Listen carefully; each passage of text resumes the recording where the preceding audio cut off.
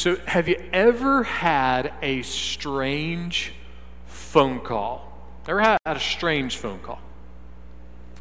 A young girl was working on a book report for school.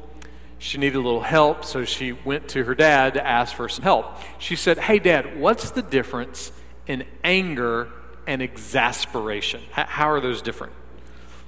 Her dad said, "Well, basically it's a matter of degree." He said, "Here, let me see if I can show you." And he picked up his phone and he just dialed a random number. A man's voice on the other end picked up. He had it on speakerphone so his daughter could hear. And the man picked up and he said, "Hello." And her dad said, "Yes, is Melvin there?" And the man said, "There's no Melvin here.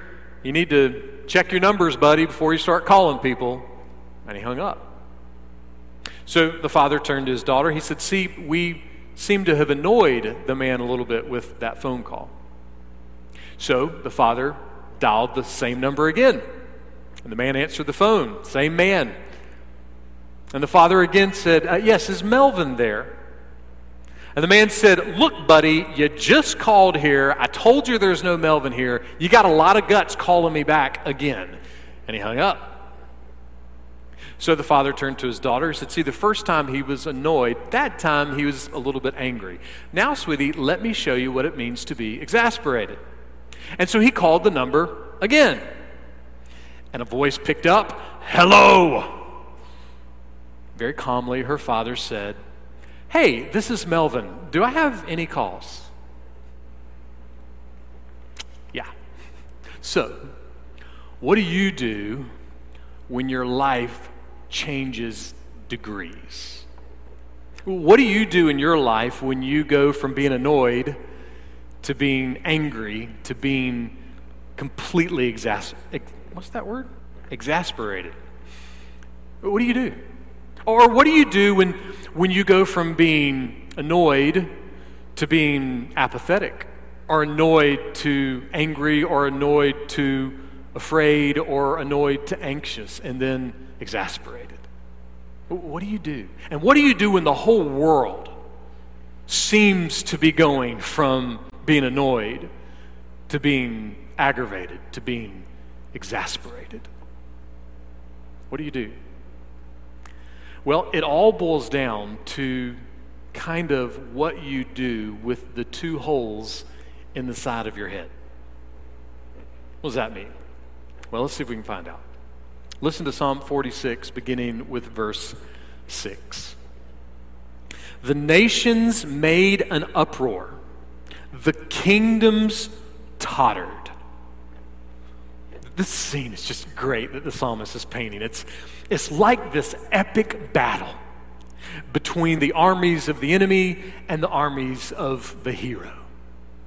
And the enemy is like a massive war machine. They've got the best armor and the best weapons. They have guys that look like Azog. Did I say his name right? I keep saying his name right. Or Ivan Drago. You know, these 6'5", 250-pound soldiers. And they're menacing. They're so menacing, you're ready to run away from them before the battle even begins. They're massive. They're mean. They're menacing. And they have it all. In other words, what's happening is that you're beginning to see that the hero and his little army are going to be obliterated. Now, here's the thing. A lot of people feel just like that right now. Whether it's the virus or injustice or the economy or cancer, whether it's the plans for returning to school, whether it's protest, whether it's the uncertainties of unemployment or the uncertainties of sports or the uncertainties of so many other things. We seem to be hearing the loud roar of anger and apathy, the loud roar of fear. And we aren't just hearing that loud roar from the TV or from social media or from talk radio. No, we're hearing that loud roar more than that See, we're feeling and hearing and sensing that our whole world seems to be tottering. It seems to be in this uproar. It seems to be in this rage. And it seems like that it's tottering and moving and about to fall apart. And we hear the roars of all of that. But it's not just from the TV and our smartphone and social media. We're hearing that roar from inside our own hearts and our own minds. See, we're waking up angry, and we're waking up afraid, and we're waking up apathetic. Of all those, apathy might be the scariest. Because, especially for a Christian, apathy is kind of an oxymoron. To say that a Christian is apathetic is a bit of a paradox.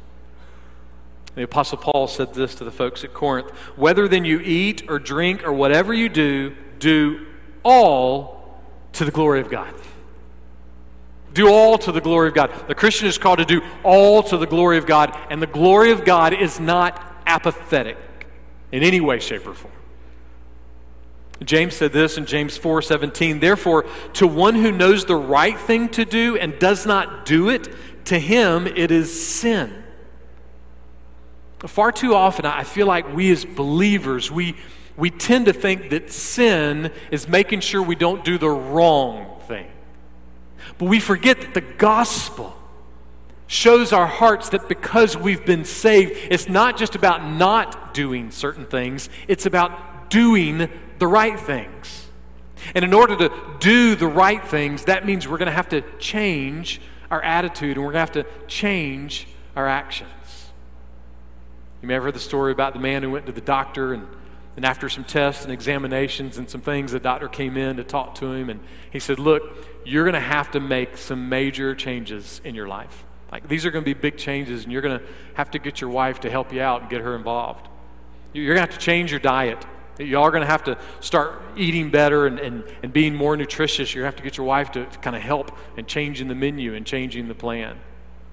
He said, you're also going to have to make a tighter budget. You got to lower the stress that's coming along with all of the expenditures. You need your wife to help you lower that budget, tighten things up, and watch the spending. And you're really going to have to be careful when you come home after work. I mean, you have to get your wife to help you to not have the kids just own you all the time. And you really have got to quit working so many long hours. You just got to cut back. And the doctor said this. He said, if you don't do this, he said, you'll be dead in a month. You've got to make these changes. So the man went home, and before he did, he left the doctor's office. He said, Doc, I'm not going to remember all that stuff. So could you just please call my wife and tell her that, because I can't even think. So just let her know those same things. So he got home, and his wife came over, gave him a huge hug. She said, oh, sweetie, I just got off the phone with the doctor. I'm so sorry. The doctor said you only have a month to live. You see, that man needed to make some changes, but so did his wife. Here's the harsh reality. I need to make some changes. And you need to make some changes. But we're not always willing to make a change. We're just not. But here's the thing. If we're a Christian, then we should always be in the process of changing. We should be praying and moving and striving for change in our lives. In what way? That every day we would be changing to be more and more and more like Jesus. More like Jesus. See, that's what we've been called to be like Jesus. We haven't been called to be what you see on the news. We haven't been called to be what you hear on talk radio. We haven't been called to be what you scroll through on social media. We haven't been called to be just who your parents or your grandparents are, or what they like or what they believe. We haven't even been called to be what you like or what you believe or what you think is right. We've been called to be like Jesus. Now, can the news and talk radio and social media and our parents and our grandparents and even our own opinions, can those things sometimes promote the gospel, promote Jesus? Yes, by all means. But we should be careful in thinking that our opinions always line up with the gospel, because they don't. They just don't. We have a tendency to be weak and feeble and frail and tired and weary and arrogant and annoyed and frustrated and stressed and anxious and stop me anytime. On and on and on. We have all of these things that happen in our life. And when we begin to feel those types of things, we kind of can't always think straight. We just can't think right. So what should we do? What should we do when we're not thinking right? What should we do when we're kind of not trying to honor the Lord? Well, when we can't think straight and when we're frustrated or tired or weary or anxious or whatever it might be, what we really need to do is to hide. Hide, that sounds crazy. Well, it's not the kind of hide that you're thinking about. The psalmist put it this way, Psalm 119.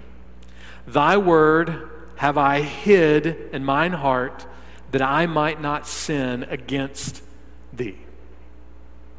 The only way we can fight against apathy, the only way we can fight against anger, the only way we can fight against fear and discover what is good and right and then do what is good and right is to treasure the truth of God. We have to look at the truth of the Bible as a treasure. We have to look at the truth of the Bible and say, this book, God's Word, it's going to become my greatest tool and my greatest weapon and my greatest resource for anything that I need to do in life. We need to look at the Bible as a treasure, not just a religious book. So, a purposely hard question for you. In the middle of everything that's going on right now, how much are you treasuring God's Word? How much is the Bible getting into your heart and your mind? How much are you turning to the truth of Scripture when it comes to your thoughts and your opinions and your attitudes and your decisions right now? If you're a believer, then it's kind of a necessity. Are you treasuring God's Word? Or are you treasuring your opinion? Or are you treasuring your fear? You just love it that much. Or are you treasuring your apathy? You just don't care. You're all about it. Are you treasuring your anger? You're happy to be angry about everything that's happening. Or are you treasuring your obedience to guidelines? Or are you treasuring your rebellion to guidelines? Are you treasuring the past and how things have always been and wanting them to get back there? Or are you treasuring the future and how you want things to be and an anxiety and patience for things to get there?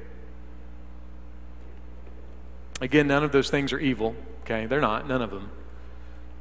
But the goal here is which way we're leaning. Not perfection, but leaning. Which way are you leaning? And as a believer, we're supposed to be leaning toward Christ. So, are you leaning toward Christ? First and most, are you leaning toward Christ? Or, if you're a Christian, are you leaning first and most toward the liberal left? Or are you leaning first and most toward the conservative right? Which way are you leaning? If you're a believer, you're supposed to be leaning toward Christ first and most. Are you leaning toward Christ first and most, or are you leaning first and most toward being afraid of every guideline that comes out from the CDC? Or are you leaning toward being rebellious and rejecting every guideline that comes from the CDC? Look at all the different pockets of life. What are you leaning toward the most? Are you leaning toward Christ first and most? Are you treasuring God's truth? Are you treasuring Christ? If you are, then you will be leaning away from fear and away from anger and away from apathy. Not perfectly. We're all going to struggle, okay? But there will be a different lean. And that lean's important, especially if you are going to be a part and say you're a part of the hero's army. Why? Well, when the enemy and his army are the loudest, When the enemy and his army, when their propaganda is a roar around you, when the enemy and his army are actually doing evil things in the world, when the enemy is up to what the enemy does, even in that moment, if you're leaning toward Christ, you'll be able to remind your heart of one simple truth. And what's that truth? The psalmist tells us, next part of verse 6. He raised his voice and the earth melted. He raised his voice and the earth melted. At just the moment when the enemy and his army are the loudest, when their roar is the loudest, when they're stomping the most, when they're beating their chest the most, when they're at the highest point of confidence that they're going to wipe the hero and his little army off the face of the earth, at that moment, suddenly the high king of heaven booms his voice across the valley, and the earth opens up and swallows the enemy in a blink of an eye. Dear Christian, that is the power of our God. That's who He is. No one has authority and power like that. No one's voice commands such power. That's why Christianity is different from every other religion in the world. We are not bowing down to an idol or a philosophy that cannot speak to us. Someone once said the reason people worship idols, whether it's a religious idol or the idols of fame and wealth and sports or sports cars or retirement or whatever else you want to put in the blank, the reason people worship idols is because when you worship an idol, that idol makes no demands on you. See, it's pretty safe to worship an idol. You can bow down before a God that's not going to speak to you. But our God is not like that. The Lord of hosts is not like that. When the nation is embroiled in social or cultural or racial or medical or political instability, a believer always can remember in a blink of an eye, God can speak and melt it all. Now someone's thinking, well, hey, this would be a good time for that, you know. I mean, why isn't God doing that now? Boy, this sure seems like a good time for God to speak and melt some things. Just a word of caution, if you ever ask that question, always be careful when you ask it, because you might be assuming that you won't be swallowed up. In other words, we need to be careful in assuming that we are right. Jesus put it this way, Matthew chapter 7. Many will say to me on that day, Lord, Lord, did we not prophesy in your name? And in your name cast out demons? And in your name perform many miracles? And Jesus said, and then I will declare to them, I never knew you. Depart from me, you who practice lawlessness. A helpful question might be this. Does your opinion line up with the truth of the gospel? Does your opinion line up with the truth of the gospel? If not, then think carefully, speak carefully, act carefully, post carefully. Be careful. But now the question is not a wrong question. In fact, every Christian has asked it at least once, maybe many times. Because the question's fair, right? God, where are you? God, where are you? God, why are you letting this happen? God, why haven't you spoken? God, why haven't you raised your voice? God, why aren't you doing something? We've all asked that question. And when we ask that question, we need to be careful. We are dangerously maybe missing the math. Because see, sometimes when we ask that a question, we assume that because God's not raising his voice in our personal emergency, because God's not raising his voice in a national emergency, because God's not raising his voice in a world emergency, that in some way, shape, or form we think God has divine laryngitis, that he's lost his voice because surely he'd be speaking now. So how do we maneuver through those assumptions? Well, John put it this way, 1 John 4:18, perfect love casts out fear. And not just fear. Perfect love casts out anger. Perfect love casts out anxiety. Perfect love casts out apathy. That's some love right there, right? So what is this perfect love? What is this perfect love that has that kind of authority and that kind of power inside of our living room, inside of our hospital room, inside of our voting booth? Well, what kind of love has this kind of power? Well, we back up one chapter and we find the answer. 1 John 3:16. We know love by this, that he laid down his life for us. By this we know love. By this we know love, that Jesus laid down his life for us. That's how we know what love is. Never has God raised his voice more than through the crucifixion and the resurrection and the ascension of Jesus. And never has the earth melted more than in the moments that Jesus cried out, "It is finished." And that the angel cried out, "He is not here, he is risen," just as he said. Dear friend, please do not be fooled into thinking that 2020 is anything new under the sun. It is not. It's not new.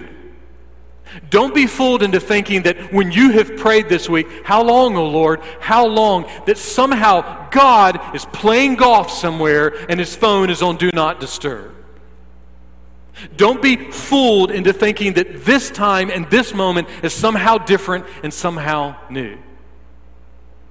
The most urgent need that the world has ever had, the most urgent need that you have ever had, and your spouse and your kids and your grandkids and your parents and everybody else you know, the most urgent need in the world has always been the same. It's never changed. It's nothing new.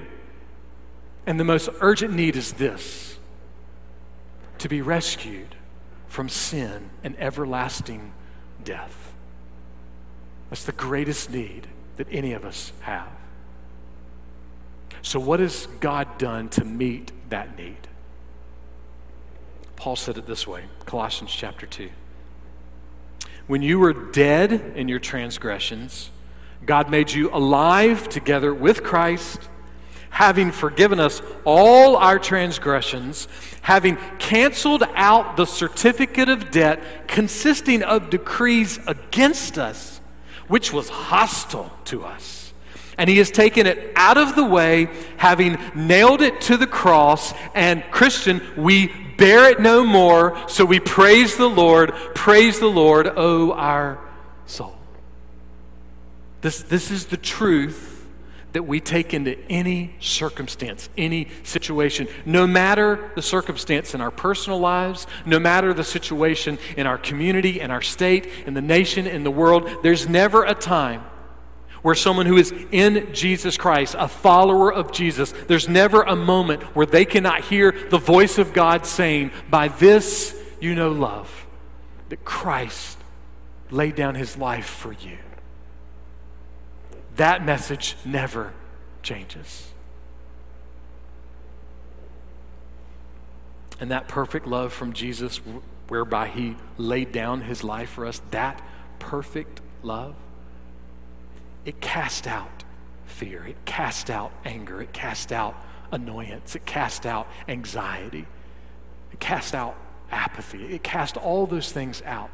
It causes us to lean toward Christ and lean away. That's what this perfect love does. And how do we know that? How do we know that this is how this perfect love works? But because behind that perfect love is the loud, deep, powerful voice of the high King of heaven. And that voice can never be drowned out. And the psalmist knew that voice. The psalmist had experienced that voice. And this is what he says, verse 7. The Lord of hosts is with us. The God of Jacob is our stronghold. Selah. Selah is a cool word. It means pause. It's like, hey, just take a break. Chew on this for a minute. Marinate on this for a moment. And what are we supposed to be marinated on? According to the psalmist, we're supposed to marinate on the fact that God is with us, that God is strong, and that God has always been that way.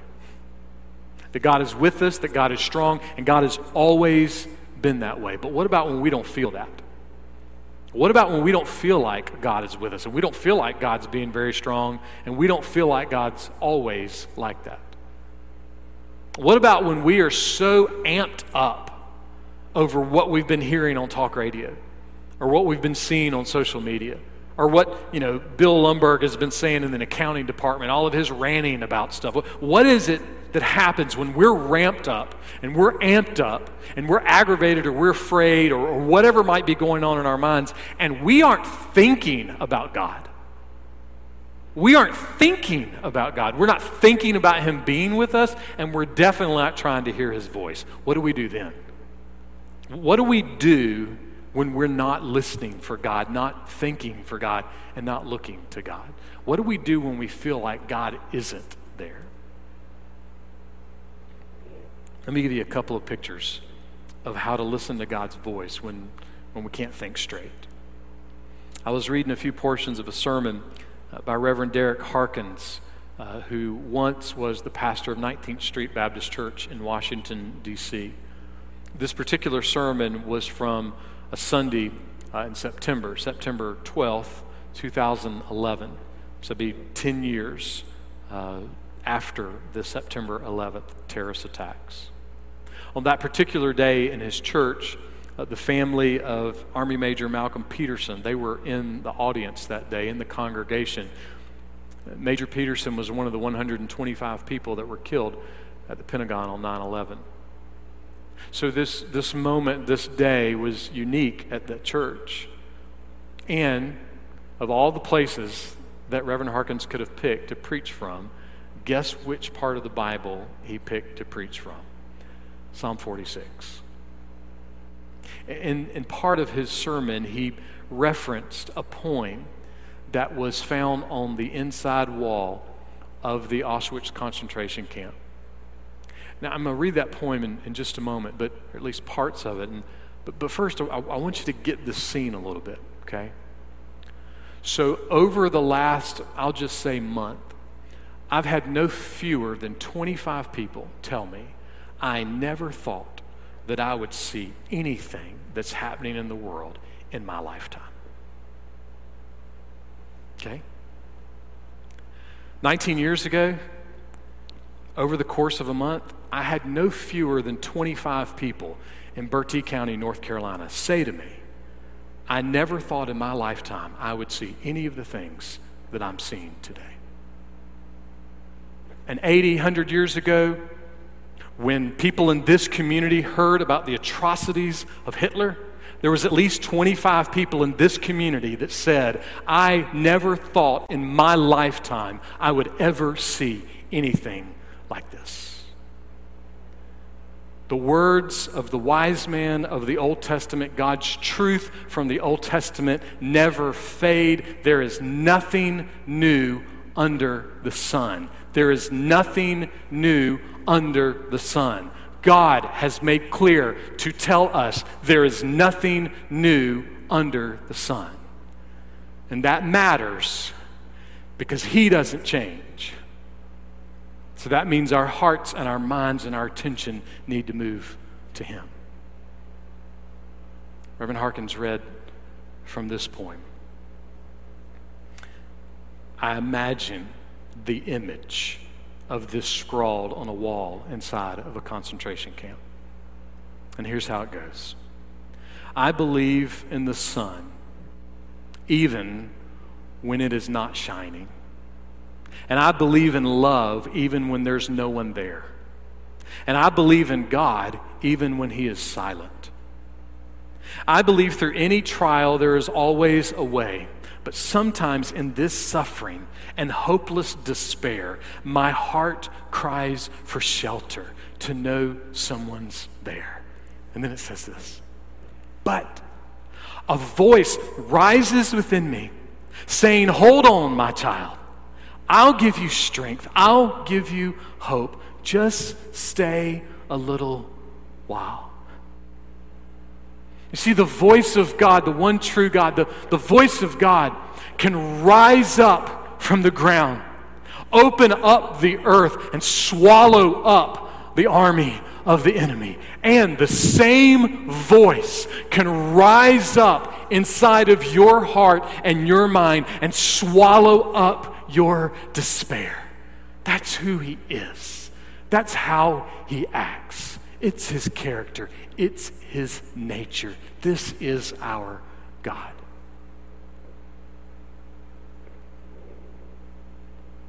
But how do we know that's true? Because it's the voice of God. And He is always with us. And He is always strong. And He has always been that way. Always. I was reading a story this week about Charlie. Charlie left his house, didn't tell his family where he was going. They didn't realize that he wasn't coming back. Charlie left the house that day and he walked straight to the train station, got on a train, and he rode 400 miles to Washington, D.C. And when he got there, he did exactly what he was going to do. He immediately went and joined the Union Army. On that train ride, all those miles, it's more than likely that he thought about his mother, Fanny. It had not even been 2 years since his mom had died. She was in an accident, her clothes caught on fire, and she ended up dying from that fire. Her husband, Henry, he woke up when all of this was happening. He was taking a nap, and he went and he tried to do everything he could to save his wife. He used a rug and tried to put out the fire, and then he tried to use his own body to put out the fire. But her burns were so severe that she died the next day. Henry's burns were so bad that he was not physically able to attend his wife's funeral. His facial burns were so bad that he grew a thick beard and tried to cover it up. And he was so full of grief and despair that there were many days he said he thought they were going to lock him away in an asylum because he was so overwhelmed. But Charlie did join the army, and he proved himself to be a very good and skilled and trusted soldier. Then on December 1st, 1863, Henry got word that Charlie had been wounded, severely wounded in battle. The next message that came a few days later was that his wounds were so bad that more than likely he was going to be paralyzed permanently.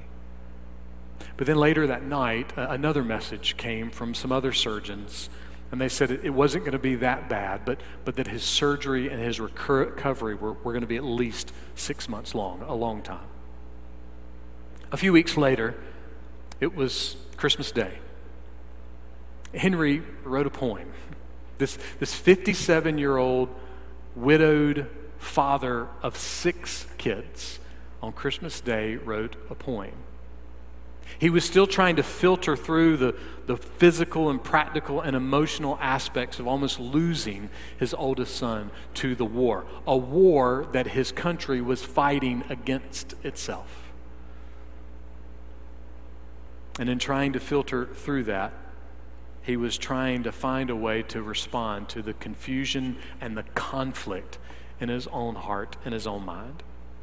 Justin Taylor said this: he heard the Christmas bells that December day and the singing of peace on earth, but he observed the world of injustice and violence that seemed to mock the truthfulness of this optimistic outlook. In other words, he heard peace on earth. He heard, oh yeah, the voice of God. He heard, oh, by this we know love. But he was like, yeah, that stuff can't be true because of what I'm seeing, because of what I'm hearing. He was living in the moment, and there was no way these eternal truths could be true. But Henry wrote his poem, and let me just read you some of the words of Henry's poem that day. I heard the bells on Christmas Day, their old familiar carols play, and wild and sweet the words repeat of peace on earth, goodwill to men. And thought how as the day had come, the belfries of all Christendom had rolled along the unbroken song of peace on earth, goodwill to men. Till ringing, singing on its way, the world revolved from night to day, a voice, a chime, a chant sublime of peace on earth, goodwill to men. And in despair, I bowed my head. There is no peace on earth, I said, for hate is strong and mocks the song of peace on earth, goodwill to men. Then pealed the bells more loud and deep. God is not dead, nor doth he sleep. The wrong shall fail, the right prevail, with peace on earth, goodwill to men. What did Henry hear through his despair? What did Henry hear through his anger and his apathy, his anxiety and his fear over the chaos of his country at war with itself? What did Henry hear? In the chaos and the confusion and the stress and the anxiety, the voice of God rose up inside of him. He heard God's truth. He could still hear the voice of God. How? How could he hear the voice of God with everything that was going on? Here's how. Because the voice of God is louder and deeper and more powerful than anything in the universe. And God is with us. And God is strong. And God has always been that way. And God will always be that way. This is who he is. So, fathers, grandfathers, and everyone else, who are you listening to?